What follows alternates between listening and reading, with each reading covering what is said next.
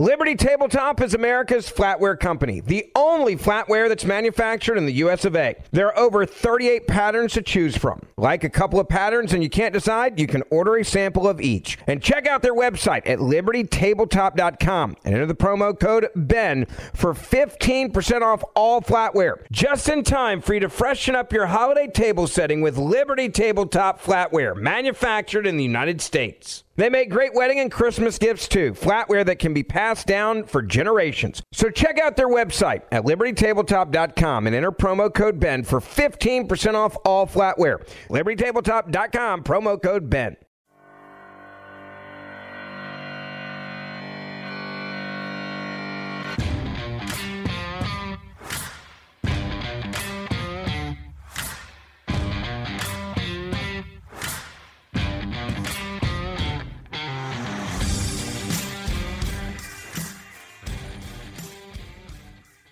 Hey, sorry to have gotten started a little late today, but I got distracted by New York Governor Andrew Cuomo's Me Too news conference earlier this afternoon. Seems the good governor had a bunch of his Northeastern governor pals queued up on the phone with him.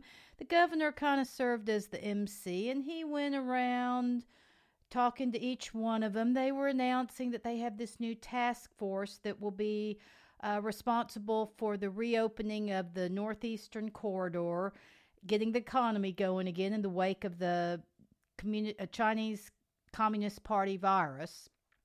And so with that, I have no issue with the governors getting together as they did, because frankly, and I've said this before and I will continue to say it, that bringing the states back to productivity does really lie with the governors. They're the ones who have that power as per the Constitution, per our Federalist Society. They also are the ones that are there on the ground in their states. They know what's going on. They are best suited to make these critical decisions. I did, though, have to laugh at this thing because it was really kind of reminiscent. He was taking a page from the Trump playbook.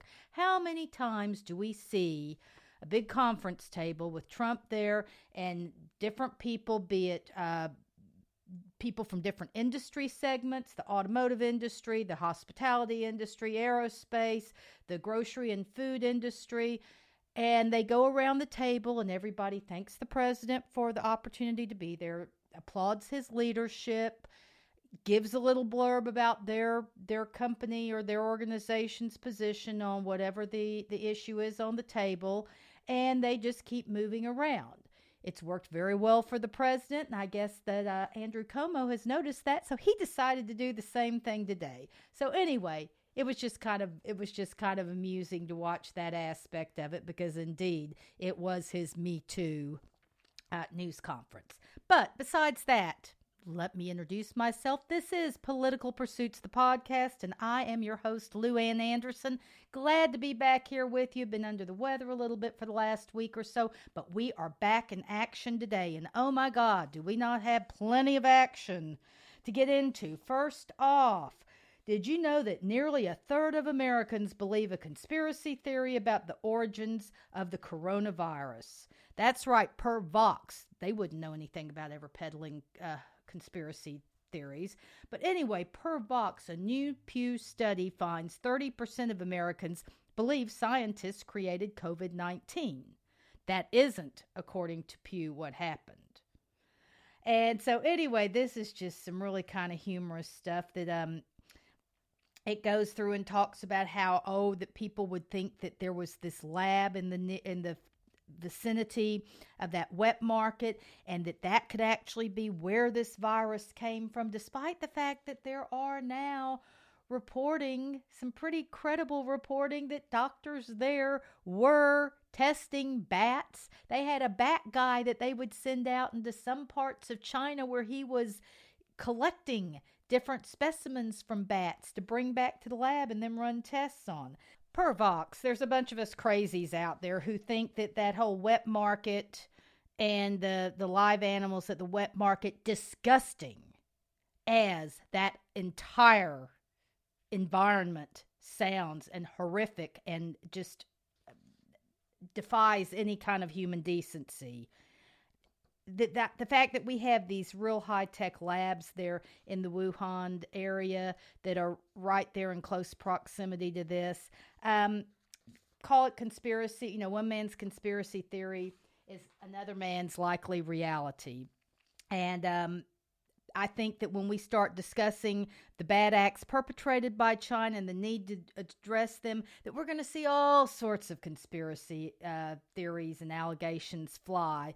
When we discuss who knew what, when, and where with regard to the CCPV reaction here in the U.S., more conspiracy theories are going to be abundant.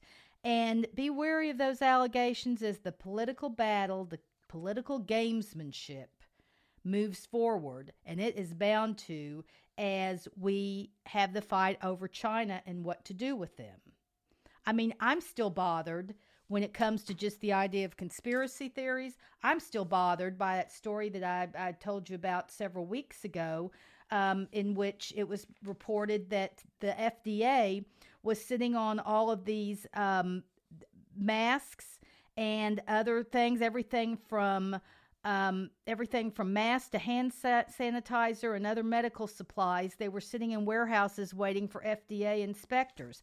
I don't know. I guess I've been through enough over these last few years with the FBI, with the Department of Justice, with the State Department, and all of these people that, remember back, we were conspiracy theorists when we believed in the deep state. But then again, the actions by these agencies have suggested very strongly that a deep state might exist. I'm still of that mind that why would I think that the deep state only exists in these agencies and that the public health agencies may not also have their own soldiers? So, conspiracy theories, regardless of what Pew and Vox says and how they target that as we're all a bunch of crazies, conspiracy theories are going to abound. And like I said, one man's conspiracy theory sometimes ends up being another man's reality. All right, enough of that. We're going to have some more to talk about China with regard to kind of what's up ahead for them in the next segment. But first, I wanted to talk about all the fingers being pointed this weekend. Yes, it was no Easter Sunday with cute little baskets and chicks and egg hunts for the liberal media. Oh no, the New York Times led the way with a big expose. Headline, he could have seen what was coming behind Trump's failure on the virus. And the subhead, an examination reveals that the president was warned about the potential for a pandemic and that internal divisions, lack of planning, and his faith in his own instincts led to a halting response.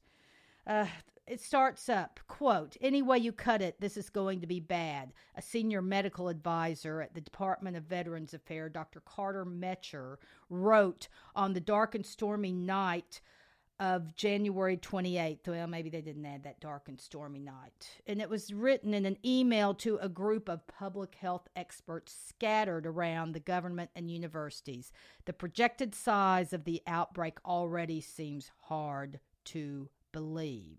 Well, on January 28th, it seems like a lot of people were getting that idea. Maybe that's why a few days later, the president shut down flights from China coming into the United States.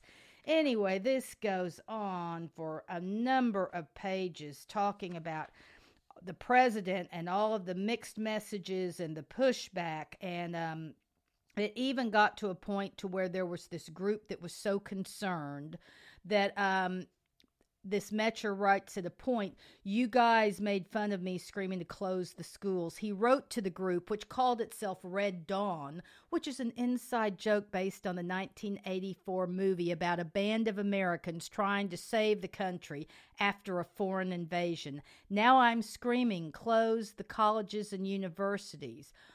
So okay, they called themselves Red Dawn. I wonder if that's a cousin of Operation Crossfire Hurricane. What is it about these people? They really do love to give themselves and their efforts.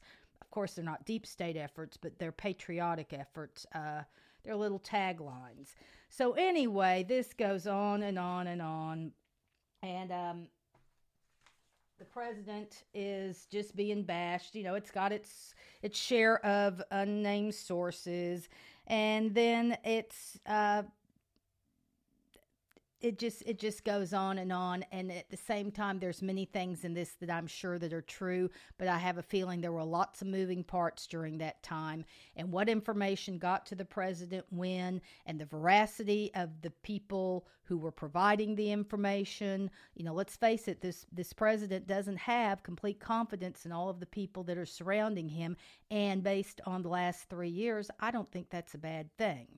But meanwhile, there was some response and there was some pushback to this bashing of the Trump administration over the weekend as well.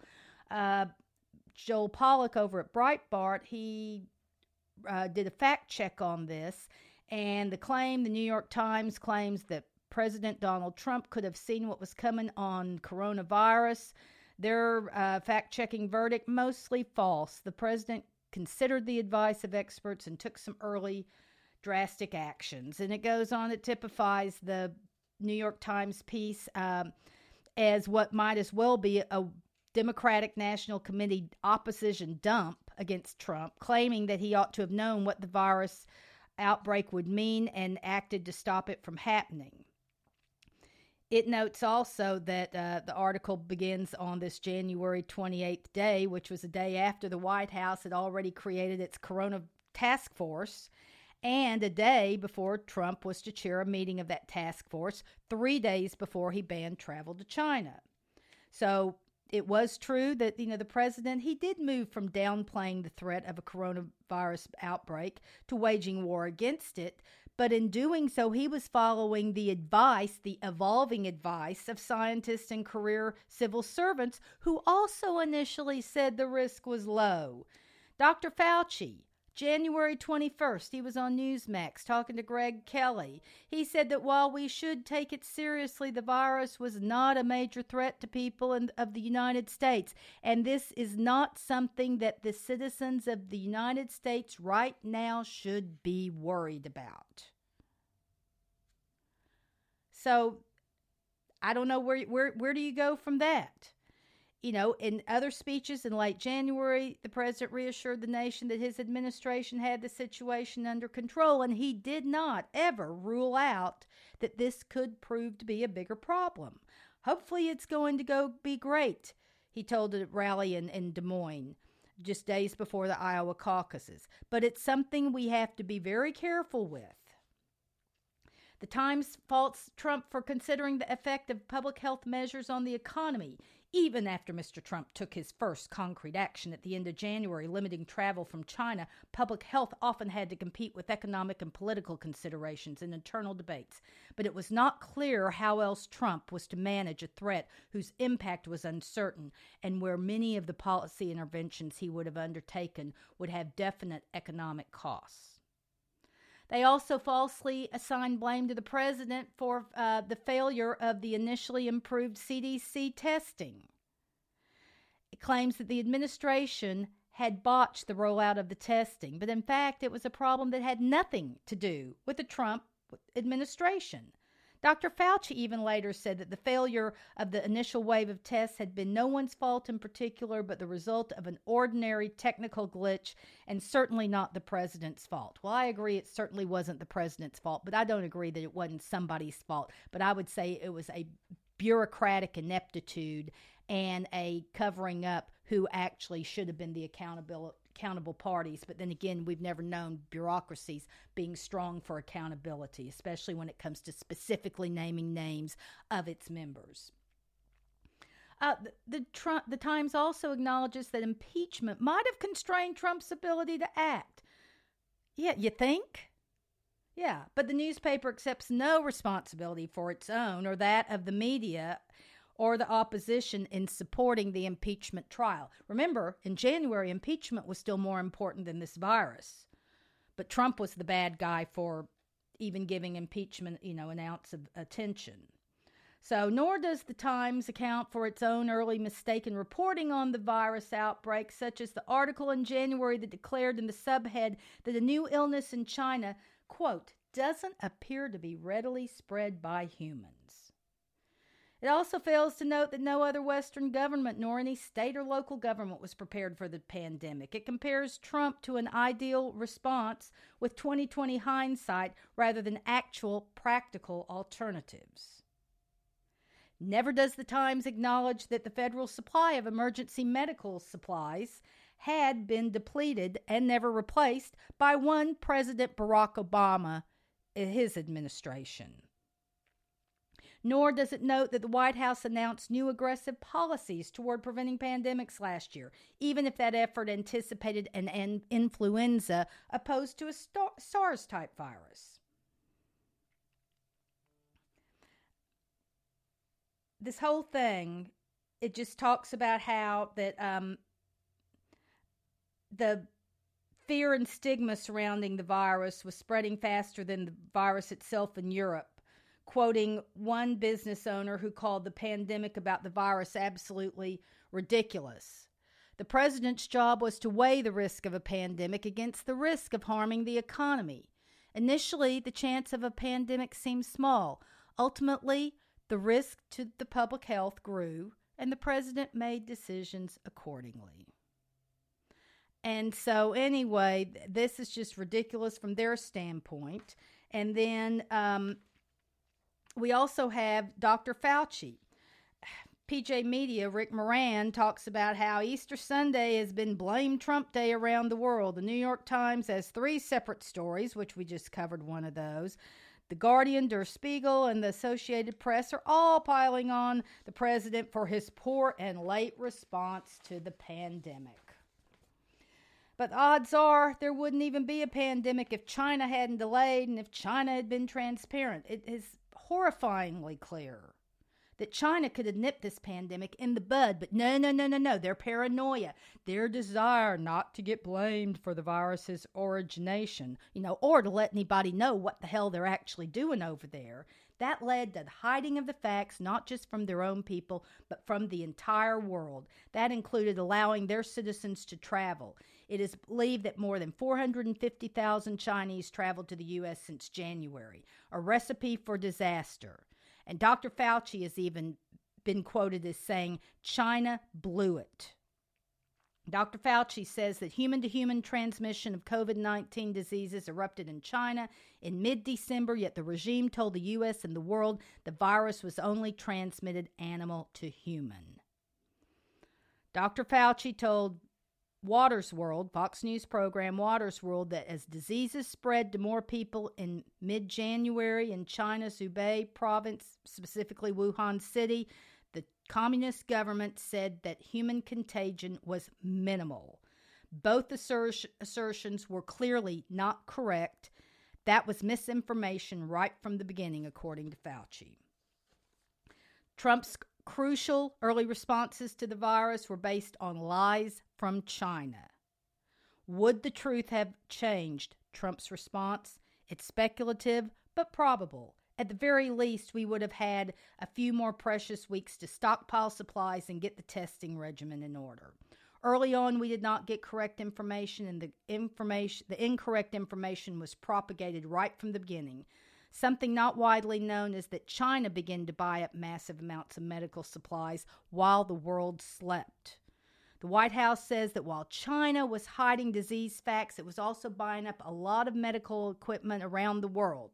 So, when the virus basically began its killing spree and started infecting people in significant multitudes on a daily basis, China's propaganda machine went into action, making that unfounded assertion that Liberty Tabletop is America's flatware company, the only flatware that's manufactured in the US of A. There are over 38 patterns to choose from. Like a couple of patterns and you can't decide, you can order a sample of each. And check out their website at libertytabletop.com and enter the promo code BEN for 15% off all flatware. Just in time for you to freshen up your holiday table setting with Liberty Tabletop flatware, manufactured in the United States. They make great wedding and Christmas gifts too, flatware that can be passed down for generations. So check out their website at libertytabletop.com and enter promo code BEN for 15% off all flatware. libertytabletop.com, promo code BEN. Feel the whoa with Listerine at BJ's. You can save $2.50 now on Listerine products like Total Care Anti-Cavity Fluoride Fresh Mint Mouthwash or Cool Mint Pocket Packs Fresh Breath Strips at your nearest BJ's location. Experience the feeling of a million germs zapped in seconds with Listerine. Discount available through December 24th. Save now, only at BJ's. Of course, it's the U.S. Army's fault. They planted the virus in Wuhan. And even some would say that the media's favorite doctor, Dr. Fauci, that he was influenced by this misinformation as well. He relied on the Chinese disinformation to downplay COVID-19's threat to the Americas. This is not a major threat for the people in the United States, he said on multiple interviews. And in all of the stories about Trump's failure, there's nothing on Chinese lies skewing our responses. Trump should have known as the political theme that has little to do with reality. Intelligence agencies point to the various reports and briefings they gave Trump, but the fact is they were just as much in the dark as everyone else, and their analysts downplayed the severity of the crisis just like everyone else. So China was the one who knew. We're not sure exactly when, but we know it was a lot earlier than they've ever fessed up. And no amount of political finger pointing is ever going to change that.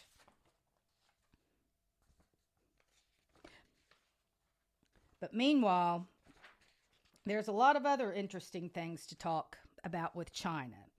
With regard to the virus, the bottom line is, but for China covering up the virus for months and then downplaying its ramifications, even to this day, the situation we faced and that faced by others around the world would be decidedly different. And it seems we're moving into a new phase with this Chinese Communist Party virus. As we discussed reopening the economy, it's annoying that people caution not rushing in. Thank you, Captain Obvious. We didn't shut this thing all down in a day, so I don't think we're going to open it back up in a day. And despite the president, here's one that I do disagree with him on. Despite the president saying that, he's going to make the decision on the reopening, and granted, he certainly is a source who needs to be offering a lot of guidance, a lot of recommendations, keeping the states apprised of the current situations going on. But this is, as we said before, this is something for the governors to do. Andrew Cuomo in his Me Too News conference, it was comical from the copycat of the Trump sessions that were very much an example. However, he does have every right, and the fact that he's putting together that group of the Northeast Corridor governors, that makes a good sense too, because there's a lot of interlap between their economies, between people moving back and forth. It makes total sense. So way to go, guys. But at the same time, it's going to be a dicey proposition, and so we'll see how that goes. But as we work to get back to our new non-quarantine economic and social rollout, what's ahead for China? Because I think China is going to find it is facing a new normal all of its own. And with that, we will come back next segment and talk more about it. This is Political Pursuits, the podcast. I am Lou Ann Anderson and look forward to seeing you on the other side.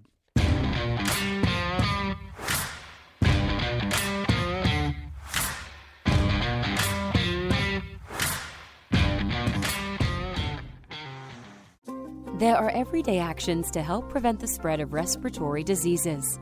Wash your hands. Avoid close contact with people who are sick. Avoid touching your eyes, nose, and mouth.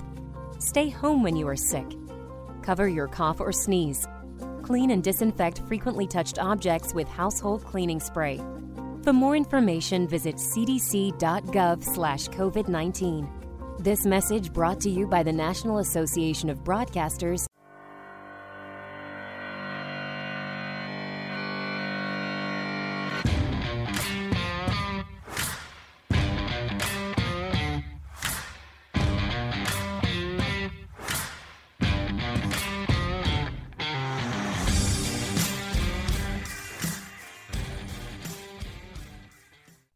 welcome back to Political Pursuits, the podcast. I'm your host, Lou Ann Anderson, and before we go any further, let me also remind you that you can find us on Facebook. Political Pursuits, the podcast is on Facebook at Political P Suits. Same on Twitter at Political P Suits. If you got some comments or got some information, an article you'd like to share, some thoughts, please email me. You can reach me at politicalpursuitspod@gmail.com. And also, when it comes to accessing the show, it's available on most of the popular platforms, including Apple Podcasts, Spotify, Google Podcasts, Podchaser, Podcast Addict, Deezer, and CastBox. So with that, let's talk a little bit more about China. China is going to be having a new normal, same as us here in the U.S. But somehow I think our new normal has the capabilities of long-term being a more positive experience. The Chinese government is, I think, going to be living through some very huge and likely unforeseen consequences. Let's face it, the Chinese Communist Party, they overplayed their hand, especially during the days of Donald Trump. I think Trump relies a lot on his instincts, a lot on his tuition. He is a savvy guy. He has been studying politics and the economy from a real-world standpoint for 50 plus years. Tell me there's other people in the White House that have had that kind of in-depth background where they have been immersed in geopolitical situations, issues, following everything going on, not only from a political standpoint, from a governmental standpoint, but also from an economic, a financial standpoint, and watching all the pieces move together. Trump also, I will give you, I think is thin-skinned enough that he is probably just kind of on the pissed off side at China for having done this on his watch when, of course, I think he's playing kind of the good cop to the bad cop of the Lighthizer and Navarro and some of those people involved in the trade negotiations. I think he plays the good cop, praising President Xi and saying nice things about the Chinese government, China as a country, the people, all of that. I think there's some sucking up absolutely on his standpoint, but I do think that he also is thin-skinned enough that he does take it kind of personally, and that Xi did what he did, withheld, and has created this storm that is causing havoc throughout most of the developed world anyway.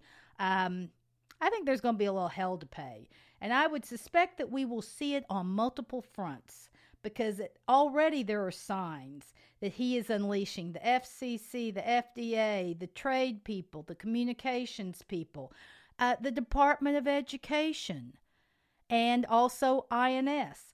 Those people, because remember, China loves to send their young people over here to our universities to study. And I got an interesting story about that coming up. The Justice Department. Yes, the question is that how far will he go in making their life potentially a living hell and returning the U.S. to a stronger position? I think that's what we are going to see his efforts be, especially if we can get through this 2020 election and get him reelected. In the final 4 years, I think those are exactly the things he's going to look to do. His legacy wants to be to shore up the United States to a position of greatness that has not truly been seen in the last decades. But China won't be the only people fighting him. I think that Liberty Tabletop is America's flatware company, the only flatware that's manufactured in the US of A. There are over 38 patterns to choose from. Like a couple of patterns and you can't decide, you can order a sample of each. And check out their website at libertytabletop.com and enter the promo code BEN for 15% off all flatware. Just in time for you to freshen up your holiday table setting with Liberty Tabletop flatware, manufactured in the United States. They make great wedding and Christmas gifts too, flatware that can be passed down for generations. So check out their website at libertytabletop.com and enter promo code BEN for 15% off all flatware. libertytabletop.com, promo code BEN. Also could look to see our own deep state pro-China forces working to sabotage the efforts. And so it's going to be interesting to watch. This is going to be another one of those cases where there's going to be a lot of gamesmanship going, but we will be able to watch and see it as it plays out. When we talk about the Chinese Party, the Chinese Party's list of transgressions is long and shameful, but knowing that they were dealing with one of the most infectious diseases ever in our modern history, and with that they allowed somewhere like 7 to 9 million Chinese to leave the country to go other places to celebrate the Chinese New Year. This was ratty, even by Beijing standards. The regime exacerbated that wrong with its ham-handed abuse of the global public health community. That included marginalizing Taiwan because, oh no, they don't like Taiwan. And Taiwan was one of the first entities who actually recognized and responded to the threat. Then the regime launched its unprecedented propaganda war to shift the blame and promote the Chinese Communist Party as the world leader in pandemic response, which sadly was parroted by a lot of the people in our media. And then came the hints that, oh yeah, and U.S., we love you, but we may not be able to keep getting all those life-saving drugs that you import from us. We may not be able to get this over here if you keep talking kind of ugly about us. Then, when those things weren't having quite the desired reaction, what did they do? They went and launched an unprecedented propaganda war to shift the blame, as we talked about before, that the Communist Party is the leader, the world leader in pandemic response. People should be looking to them for guidance. And instead, that no, the virus actually came from the U.S. Incredible, incredible, incredible. And they also, as they were doing these things, we started finding out that as they were being so magnificent in sending other or selling a lot of supplies to other countries, we're finding out now that Spain, Turkey, the Netherlands, they've all rejected Chinese test kits and personal protective devices because they were widely defective. And we're going to have that's an even bigger list actually that we're going to be going into here in a few minutes.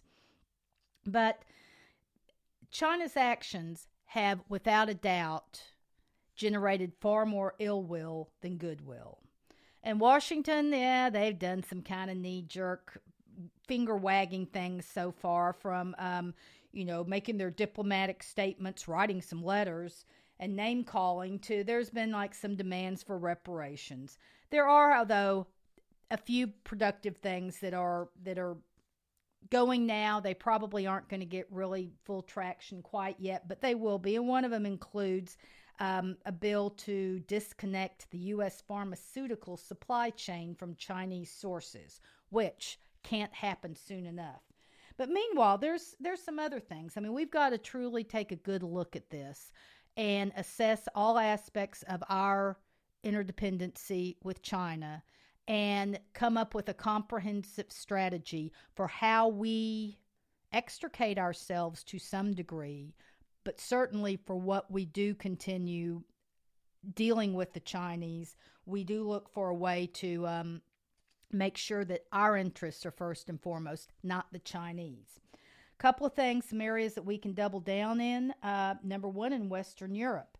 China's going to try and exploit the virus by splitting off countries and pulling them into its orbit. Italy is a classic example. Now, should Italy not have learned after what they've been through in the last months?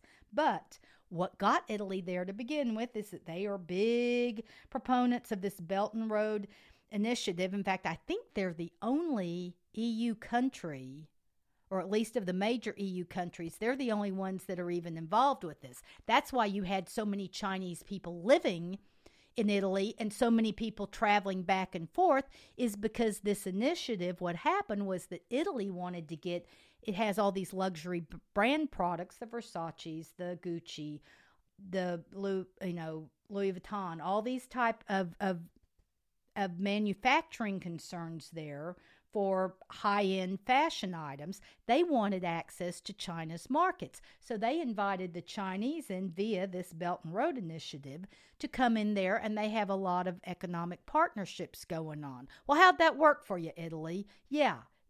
You've had a large portion of your country's population die in the last 45 days. So anyway, that is one area that as we start seeing China positioning itself to get a stronger hold in Western Europe or in Europe as a whole, we're going to be able to do that. In fact, the UK government is said to be so angry with China that it may well pull completely out of its 5G deal with Huawei. And so there's a lot of fallout still to be happened there. I think a lot of those countries are in the same boat as we are. We're trying to figure out how to get our economies back up and running, get our people to a, at least a maintenance standpoint with controlling this virus.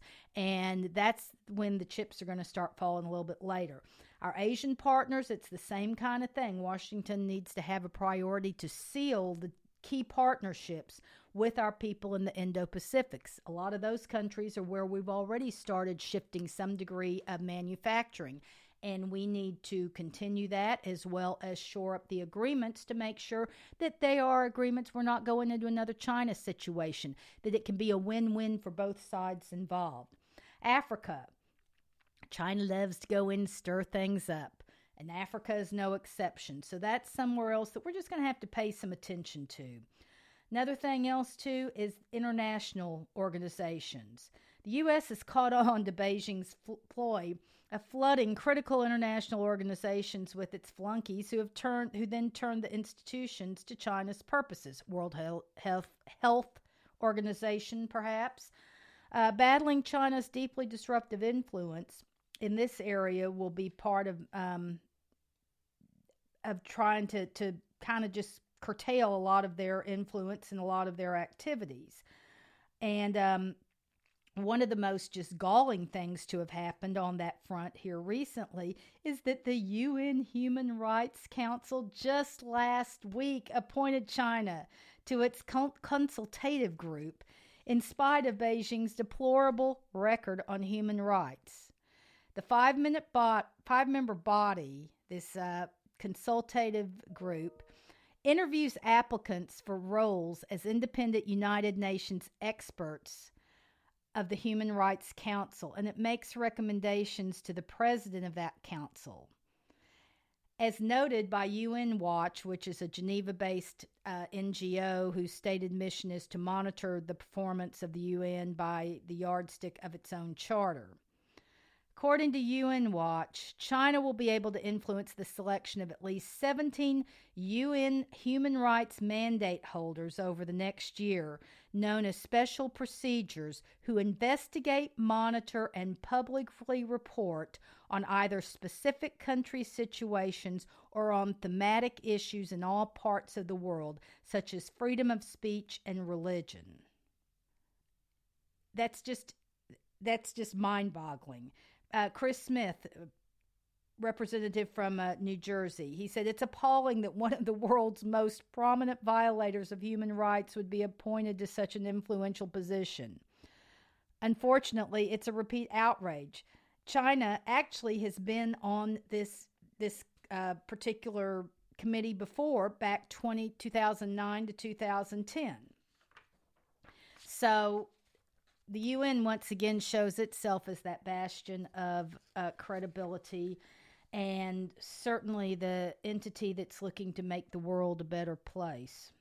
So we go on. Liberty Tabletop is America's flatware company, the only flatware that's manufactured in the US of A. There are over 38 patterns to choose from. Like a couple of patterns and you can't decide, you can order a sample of each. And check out their website at libertytabletop.com and enter the promo code BEN for 15% off all flatware. Just in time for you to freshen up your holiday table setting with Liberty Tabletop flatware, manufactured in the United States. They make great wedding and Christmas gifts too. Flatware that can be passed down for generations. So check out their website at libertytabletop.com and enter promo code BEN for 15% off all flatware. libertytabletop.com, promo code BEN.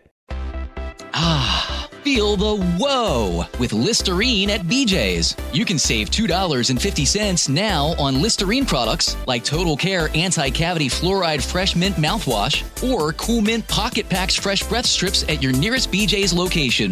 Experience the feeling of a million germs zapped in seconds with Listerine. Discount available through December 24th. Save now, only at BJ's.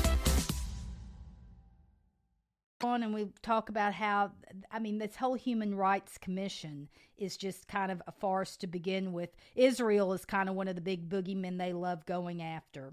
While they rarely hold any human rights abusers to account if they're powerful or influential in the UN system. It's never passed a condemnatory resolution on China, Cuba, Russia, or Saudi America, despite their terrible records on religious persecution, on punishment of political dissent, hostility to the free press, unequal rights for women. Never that. And 11 of the 47 members of this council, which includes countries like Afghanistan, Qatar, Libya, Venezuela, they're not even ranked as free countries. So this is just idiotic. And it's kind of like, this is why the U.S. left the Human Rights Council per President Trump several years ago, and this certainly just underscores the importance of that. I'm happy to say that our two senators, Ted Cruz and John Cornyn, have joined with Senators Marco Rubio, James Inhofe, Marsha Blackburn, Martha McSally, and Kevin Cramer in opposing the appointment of China to this UN human rights group. They've sent a letter to the UN Secretary General, and they are saying that in this position, Jiang will provide China with the opportunity to play a central role in picking at least 17 human rights investigators. And it goes on talking about who they are, talking about that, including those who look at freedom of speech, enforced disappearance, arbitrary detention, rights abuses, which the Chinese regimen routinely perpetrates. They go on and they say the Chinese government's decision to deceive the international community about the grave dangers of the COVID-19 outbreak in Wuhan violates any credibility on human rights and should disqualify them from a position on this particular committee.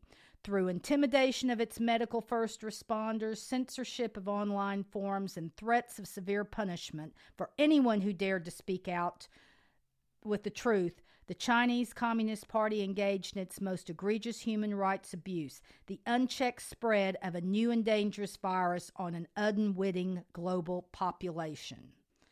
And so anyway, I'm sure that's going to move forward, but that just is an example that when we talk about how we can look at trying to thwart China having a greater influence and greater activity on these different international organizations and bodies, the UN Human Rights Council certainly stands head and shoulders above many other type things. One other thing that is so important, we mentioned it before, and it's something we've got to do, is we have got to get more into severing our independence with China on medical supplies. You know that we can't even make our own penicillin. We are the country who first made penicillin at a hospital in Connecticut back in 1942. For years, we made our own supply, made and maintained our own supply of penicillin, and it served us well. But that was a long time ago. The last U.S. plant to make penicillin was a Bristol-Myers Squibb operation in Syracuse, New York, and it shuttered in 2004. What happened? Industry data reveals that Chinese companies formed a cartel, colluded to sell product on the global market, at below market price and drove all U.S., European, and Indian producers out of business. When European firms tried to sell their penicillin ingredients in China, they got a characteristic Chinese welcome. The government imposed high trade barriers, charged astronomical fees for product testing, and held foreign firms to a higher standard than domestic ones. So just like that, we were out of the penicillin production business. From 2010 to 2018, U.S. imports of pharmaceuticals from China increased 75%. China is the second largest exporter of drugs and biologics to the U.S. behind Canada, and our dependence is even greater given that China is also the source of active ingredients of many drugs that are produced elsewhere. India, who is a major source of drugs for the U.S., they're a major source, yet they still get 75% of their active ingredients from China. Problem? I think so. China is a dominant force when it comes to generic drugs in particular, which account for the vast majority of medicines that Americans take. We rely on China for 90%. Okay, that 90% of our antibiotics, and for drugs for everything from HIV, AIDS, to cancer, to antidepressants. So anybody who takes a drug, you're likely dependent on China. Even if China weren't a malign global competitor, which it is, a remorseless dictatorship, which it is, or a dishonest kleptocracy, which it is, there would be risk inherent in having so many of our medications and their components coming from one country. We become vulnerable to any disruption of Chinese production, whether from disease, political unrest, or war. And Beijing is a nasty actor, make no mistake. But the coronavirus has demonstrated that even friendly nations will keep medical supplies from one another if it's in their self-interest to do so. So with that, it only makes sense that the U.S. begin our own national effort to produce more of our own medicines. It's not as though China's advantage in this area is the result of a policy of strict laissez-faire. The U.S.-China Economic and Security Review Commission attributes China's success to government subsidies, a robust chemical industry, IP theft, lax environmental protections, which I'll have more on here in a minute, and regulations favoring domestic companies. So in other words, everything, the playing field is tilted totally in their favor, totally against other countries, U.S., India, and anybody else. Now, severing the supply chains that have developed over these last couple of decades is not going to be an easy task. It's not going to be a quick task. The administration certainly can start by creating an incentive for drug companies to at least move out of China into other foreign countries. Ideally come back here, but that's going to involve economic incentives, and if we can at least get them to less hostile nations, that might be our first best start. Once upon a time, Puerto Rico had a thriving pharmaceutical industry. That went away. Now, Puerto Rico has lots and lots and lots of problems, and far be it from me to defend Puerto Rico, but they need some good, solid economic activity. And if we could bring some of that pharmaceutical operations, some of those back to Puerto Rico, there's lots of advantages that could be doing that, and hopefully that's something we're going to be looking at. Something else, too, that would be good, all the federally funded health systems, including Medicare, Medicaid, the Veterans Administration. Why don't we buy only American-sourced pharmaceuticals? That would help, and especially not only would it help from an economic standpoint, but it would also help from a safety standpoint. Because as we mentioned before, the quality standpoints of some of this stuff coming out of China, it's scary, damn scary. Defective medical gear from China is drawing growing backlash overseas, with Finland, Britain, and Ireland being the latest to complain about faulty equipment. China wanted to go out and do this mask diplomacy thing and tout themselves as the big savior to the world, savior of a problem that they alone created and made far worse than it ever would have needed to be. But anyway, eager to portray themselves as, humanitarians, the Chinese regime has sent medical supplies to countries around the world from Spain to Peru. Since March 1st, the country has sent 4 billion masks, 37.5 million protective suits, and 2.8 million testing kits, according to a statement from Chinese Customs Administration. Finland, upon receiving 2 million surgical masks from China, described them to be disappointing quality and unsuitable for hospital staff. Meanwhile, Toronto, they're recalling more than 62,000 faulty Chinese surgical masks worth more than $200,000 that have been distributed to long-term health care facilities. And now they're having to get them back, and they're investigating whether anyone had exposure to the virus while wearing masks. Ireland's first batch of PPE from China, 20% of it was defective. The faulty items carry a value of $4.37 million. The Chinese embassy in Dublin has promised to replace the equipment, but we'll see if that happens. And another 15% of the shipment, including white overall gowns, were considered acceptable for healthcare workers' use if the preferred product is not available.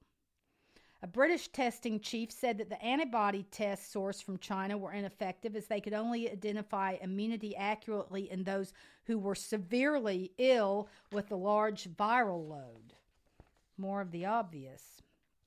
So the government had ordered millions of antibody testing from China last week, but the UK Secretary of Health and Social Care said that we don't have anything that is good enough to use. The Netherlands has recalled 600,000 masks from China, while the Spanish Health Ministry also withdrew 58,000 Chinese-made testing kits upon discovering that it had an accuracy rate of only 30%. Additionally, factory conditions are now being questioned. A Chinese broker recently told a Chinese news outlet called Tech World, that 60% of mask factories don't have sterile workrooms, and many simply bought their credentials. Chen had visited one dust-filled factory where workers handled masks from the assembly line without wearing any gloves or mask. He asked who would dare to use masks that are manufactured like this? Who would dare to wear it on their face? Founder of another e-commerce site said that he found dead flies and dark spots in a random check of 350,000 masks he had purchased for exports.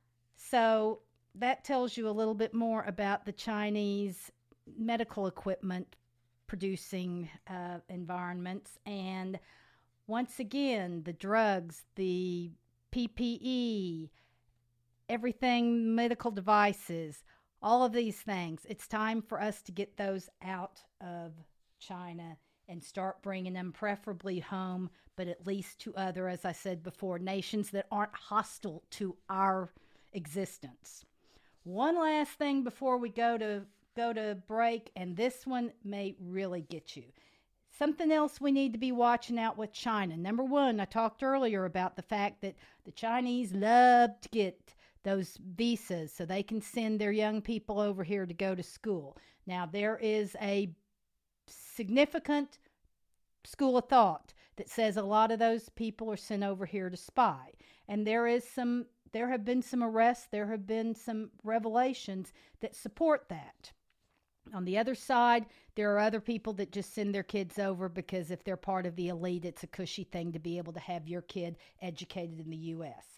But I bet you may have missed this. On January 28th, the Department of Justice released a news release that was headlined, Harvard University professor and 2 Chinese nationals charged in 3 separate China-related cases. The DOJ announced today, this was back January 28th, remember when we were grappling with what to do about this virus, how big was it going to be? The DOJ on that day announced that the chair of Harvard University's Chemistry and Chemical Biology Department and 2 Chinese nationals were charged in connection with aiding the People's Republic of China. Dr. Charles Lieber, 60, chair of the Department was arrested and charged by criminal complaint with one count of making a materially false, fictitious, and fraudulent statement. Another Chinese national, Yang Qingye, was charged with one count of visa fraud, making false statements, acting as an agent of a foreign government, and conspiracy. Another was arrested on December 10th at Logan Airport and charged by criminal complaint with attempting to smuggle 21 vials of biological research to China. He was also indicted on one count of smuggling goods from the United States and one count of making false, fictitious, or fraudulent statements.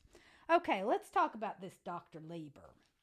According to court documents, since 2008, Lieber has served as the principal investigator of the Lieber Research Group at Harvard University, which specializes in the area of nanoscience and has received more than $15 million in grant funding from the NIH and the DoD, our tax dollars, $15 million. These grants require the disclosure of significant foreign financial conflicts of interest, including financial support from foreign governments or foreign entities. Hang on to that thought. Unbeknownst to Harvard University, beginning in 2011, Lieber became a strategic scientist at Wuhan University of Technology in China and was a contractual participant in China's 1,000 Talents Plan from in or about 2012 to 2017. Now, this 1,000 Talents Plan is one of the most prominent Chinese talent recruit plans that are designed to attract, recruit, and cultivate high-level scientific talent in furtherance of China's scientific development, economic prosperity, national security. Okay? These talent programs seek to lure Chinese overseas talent and foreign experts to bring their knowledge and experience to China. And get this, it rewards individuals for stealing proprietary information. Under the terms of Lieber's 3-year 1,000 Talents contract, the Wuhan University of Technology paid him $50,000 per month, living expenses of up to $158,000 at the time, and awarded him more than $1.5 million to establish a research lab there in Wuhan. In return, Lieber was obligated to work for this Wuhan University of Technology not less than 9 months a year by declaring international cooperation projects, cultivating young teachers and PhD students, organizing international conferences, applying for patents, and publishing articles in the name of WUT. The complaint alleges that in 2018 and 19, Lieber lied about his involvement with this 1,000 Talents Plan and his affiliation with the university. He stated in an interview with investigators that he was never asked to participate in the Talents program, and he wasn't sure how China categorized him. It was found that he failed to disclose all of his relationships with them, and he caused Harvard to falsely tell the NIH that Lieber had no formal association with the Wuhan University. And so this guy was lying through his teeth.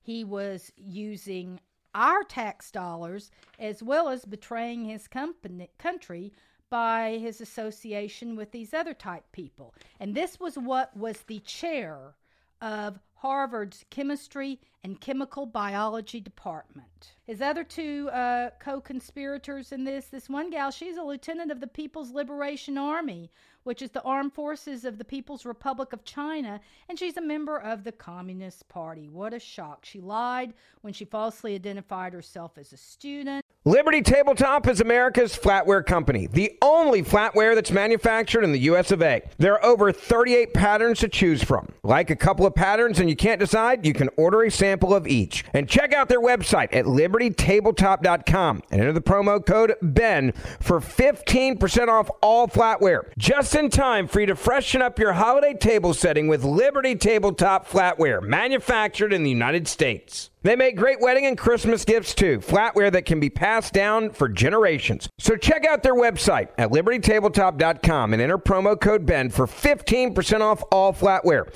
libertytabletop.com, promo code BEN.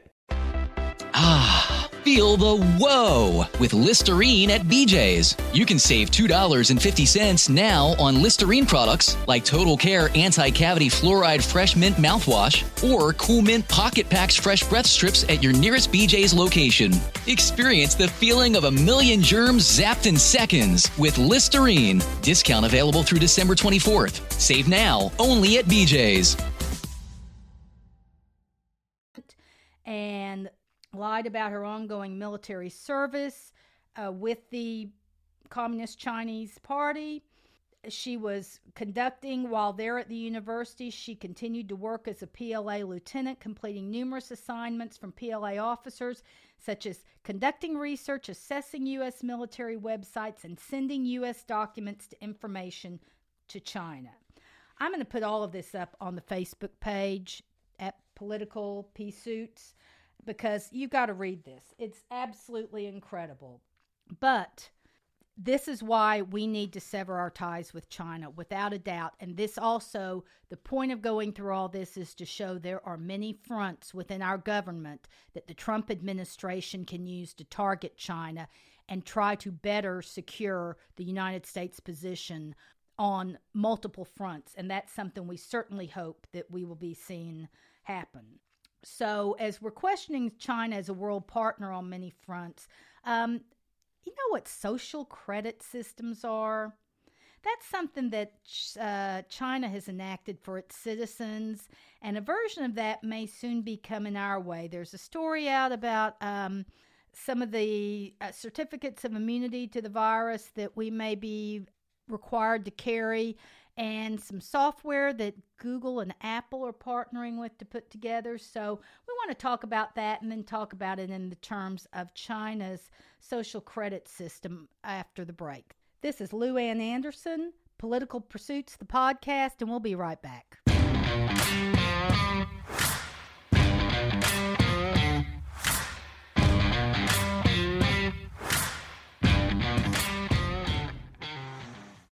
There are everyday actions to help prevent the spread of respiratory diseases.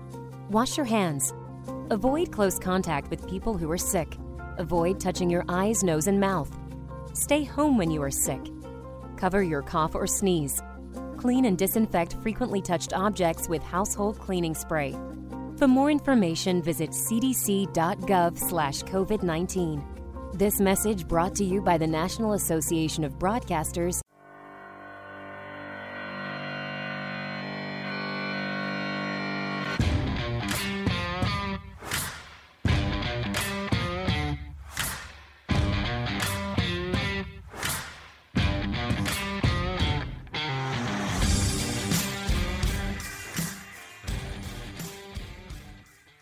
Welcome back to Political Pursuits, the podcast. I'm Lou Ann Anderson, your host. Before we get started here on our last segment, I want to remind you that we are available on Facebook at Political Pea Suits. Same for Twitter at Political Pea Suits. Email us politicalpursuitspod@gmail.com.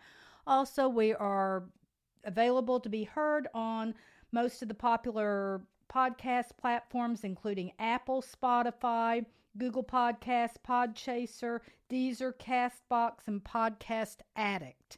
I also will be posting many of the articles which I referenced in today's podcast on the Facebook page, so I invite you to take a look at those.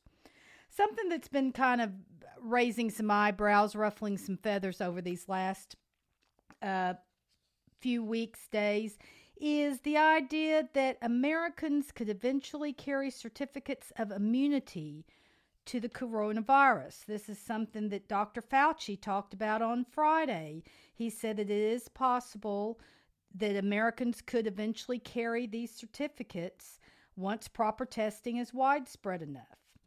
He was on CNN Newsday, and he did admit that it was a possibility. He said it's one of those things that we talk about when we want to make sure that we know who the vulnerable people are and are not, that this is something that's being discussed. I think it might actually have some merit.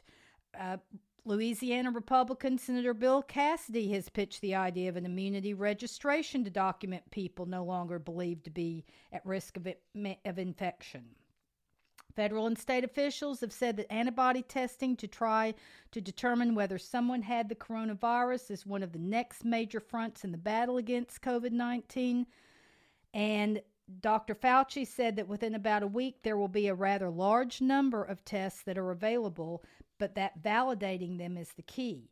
Other countries have gotten burned by this. He said they need to be validated. You need to make sure they're consistent and that they're accurate. That's one of the problems we've had with a lot of this testing, when it's great having a number of different companies involved in developing these tests, but as you have different tests coming from different sources who have different manufacturing capabilities, who may have different quality standards, you're not always getting apples to apples. And so that's one of the things that I would agree with is very prudent in making sure that all test results are based on the same test and that the same parameters, the same criteria have been used. So anyway, he said it's very likely that there are a large number of people out there that have been infected, have been asymptomatic, and didn't know they were infected.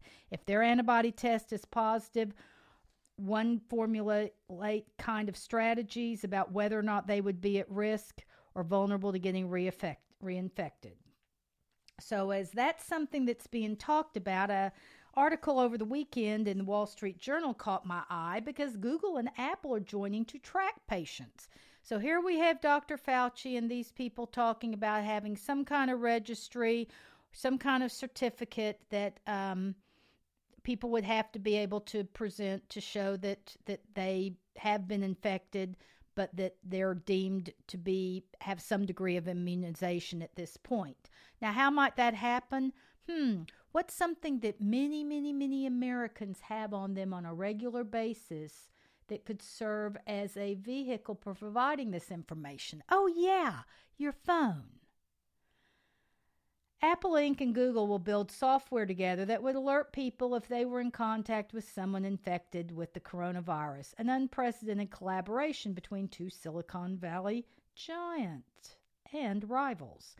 The project, which is certain to raise privacy concerns, offers the most concrete technological solution to date for governmental authorities searching for ways to at least partially lift the lockdown orders that have swept the nation. The companies are by far the world's biggest smartphone software providers with billions of users worldwide. The company said in a joint statement Friday that contact tracing tools they are developing would be built into smartphones using existing Bluetooth technology that tracks whether phones have passed within a certain distance of one another. If a user tests positive for the virus and chooses to participate in the system, other phones will be able to search through their location data to determine whether they passed close enough for long enough to risk a potential exposure within the past 14 days. Those unknowing individuals, provided they too have opted in, would receive a notification on their own phones, according to draft documents posted by the companies, such as, quote, alert, you have recently been exposed to someone who has tested positive for COVID-19. Tap for more information. First version of this is going to be released next month, and it can then be developed by public health authorities, among others. The private effort wasn't coordinated in advance with the White House task force that is looking at potential technical solutions to curb the spread of the virus. President Trump said Friday that the technology raised privacy concerns, and he told reporters that it's very interesting, but a lot of people worry about it in terms of a person's freedom. We're going to take a look at it, though, a very strong look. The initiative would turn the smartphones in Americans' pockets into pandemic tracking devices. The concept, similar to that used most prominently in Singapore earlier this year, could make it easier to contain future outbreaks as people return to daily lives. Okay, that all sounds kind of good and well, and that, there's a practical aspect here, but it's kind of like, is this a door that we are comfortable in opening? Concerns have revolved around whether the benefits of such a system would outweigh the potential exposure of sensitive information about where and with whom people spend time. Apple and Google said information about the other people users come in contact with wouldn't be shared unless a user volunteers it. They also said users' locations and personal identifiable information won't be collected. I think we've heard that before. So privacy advocates say that there is a bit of decentralization to this, which does kind of help it, but it's something that would have to be very closely watched. And I bring that up now in terms of, I don't know if you're aware of a social credit system that China has. A few weeks ago in a podcast, I talked about how 21 million cell phone accounts in China had been terminated over the last 30 to 60 days, and it was thought that that probably was commensurate with virus deaths because the Chinese government has this social credit system and it pings to your phone. Your phone is what tracks everything. Your phone is what tracks what you do, where you go, your behavior, and as that information is fed into this social credit system algorithm, that churns out your availability to do things or not do things. Kind of like with this virus deal. If you have this and it shows that you have been infected by the virus, but that you are currently considered to have some degree of immunity, well, then that means you can have benefits like maybe getting to go to your job. There's aspects of this that sound very reasonable, that sound very practical, that sound like a functional approach in a time in which we have a lot of challenges. I'll give you that all day long. But it's not that far from what the Chinese social credit system is. So let me tell you a little bit about that. By 2020, China plans to have ranked all its citizens based on their social credit score. I'm not sure where they are with that. They may have gotten a leg up if a good chunk of the population no longer exists. People can be rewarded or punished according to their scores. Like private financial credit scores, a person's social scores can move up and down according to their behavior. At the moment, the system is piecemeal. Some are run by city councils, while others are scored by private tech platforms that hold personal data.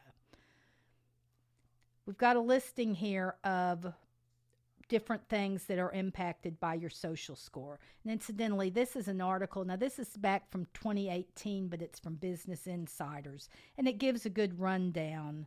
The social credit system was first announced in China in 2014, which aims to reinforce the idea that, quote, keeping trust is glorious and breaking trust is disgraceful.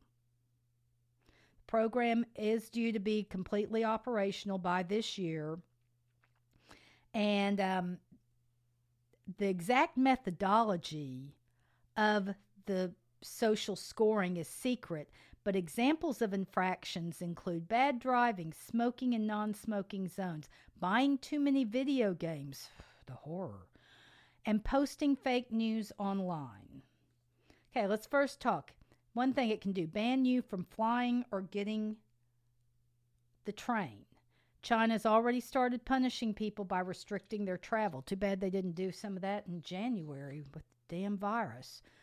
9 million people with low scores have been blocked from buying tickets for domestic flights. Channel News Asia reported, citing official statistics. They also clamped down on luxury options. 3 million people are barred from getting business class train tickets. The eventual system will punish bad passengers specifically. Potential misdeeds include trying to ride with no ticket, loitering in front of boarding gates, or smoking in no smoking areas. Another thing that it does is that it throttles your internet speeds. According to an author of a book that was published on tech security, the mechanics of this aren't exactly clear, but credit systems monitor whether people pay bills on time, much like financial credit trackers. But it also ascribes a moral dimension. Other mooted punishable offenses include spending too long playing video games, wasting money on frivolous purchases, and posting on social media. Spreading fake news specifically about terrorist attacks or airport security are also punishable offenses. So, if you're found guilty of doing this, and of course we don't know exactly by what metrics you would be found guilty or who is finding you guilty other than the CCP, your internet speeds can be tamped down. Third thing, banning you or your kids from the best schools. 17 people who refused to carry out military service back in 2018 were barred from enrolling in higher education, applying for high school, or continuing their studies, Beijing News reported. In July, a Chinese university denied an incoming student his spot because the student's father had a bad social credit score. Ooh, sins of the father. Leave it to the Chinese. Another thing it can do is stop you from getting the best jobs. Trust-breaking individuals would also be banned from doing management jobs in state-owned firms and big banks. Some crimes, like fraud and embezzlement, would also have a big effect on social credit. Keeping you out of the best hotels. People who refuse military service were also banned from some holidays and hotels, showing that vacation plans are fair game too. The regime rewards people here as well as punishes them. People with good scores can speed up travel applications to places like Europe. An unidentified woman in Beijing told the BBC in 2015 that she was able to book a hotel without having to pay a cash deposit because she had a good score. Oh, this one's like fighting words. Getting your dog taken away. The eastern Chinese city of Jinan started enforcing a social credit system for dog owners in 2017, whereby pet owners get points deducted if the dog is walked without a leash or causes public disturbances. Those who lost all their points had their dogs confiscated and had to take a test on regulations required for pet ownership. Another thing, being publicly named as a bad citizen. Naming and shaming is another tactic available. A 2016 government notice encourages companies to consult the blacklist before hiring people or giving them contracts. However, people will be notified by the courts before they are added to the list and are allowed to appeal against the decision within 10 days of receiving the notification. How magnanimous, the opportunity to defend oneself. It's not clear when that list is going to be implemented, but that certainly was part of the plan. A prototype blacklist already exists and has been used to punish people. And anyway, this is just some mind-boggling information, and this is something that we've seen. In fact, if you think about it, if you go and do Uber and the fact that you can rate the driver, but the driver can rate you, that's kind of its own little social credit system. And we are seeing some of the other tech companies out in Silicon Valley that are implementing things like this. And this deal with tracking the virus could be an initial step towards some type of system like that. So, not saying that we shouldn't necessarily track the virus status of people, but let's just be aware what it can lead to. And with that, we are done for today. Thank you for joining us again at Political Pursuits, the podcast. I'm Lou Ann Anderson, and I look forward to seeing you next time. Meanwhile, stay safe, stay strong. We're getting through this. Keep your eyes open. There is a light at the end of the tunnel, and we're starting to see it now.